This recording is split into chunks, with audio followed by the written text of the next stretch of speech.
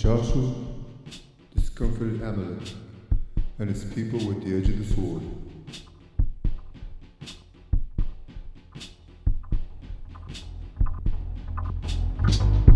The Lord said unto Moses,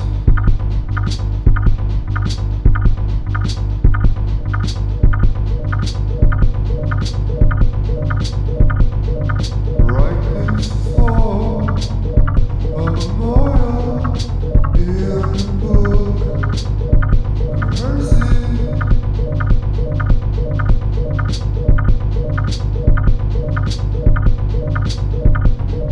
In the ears of Joshua,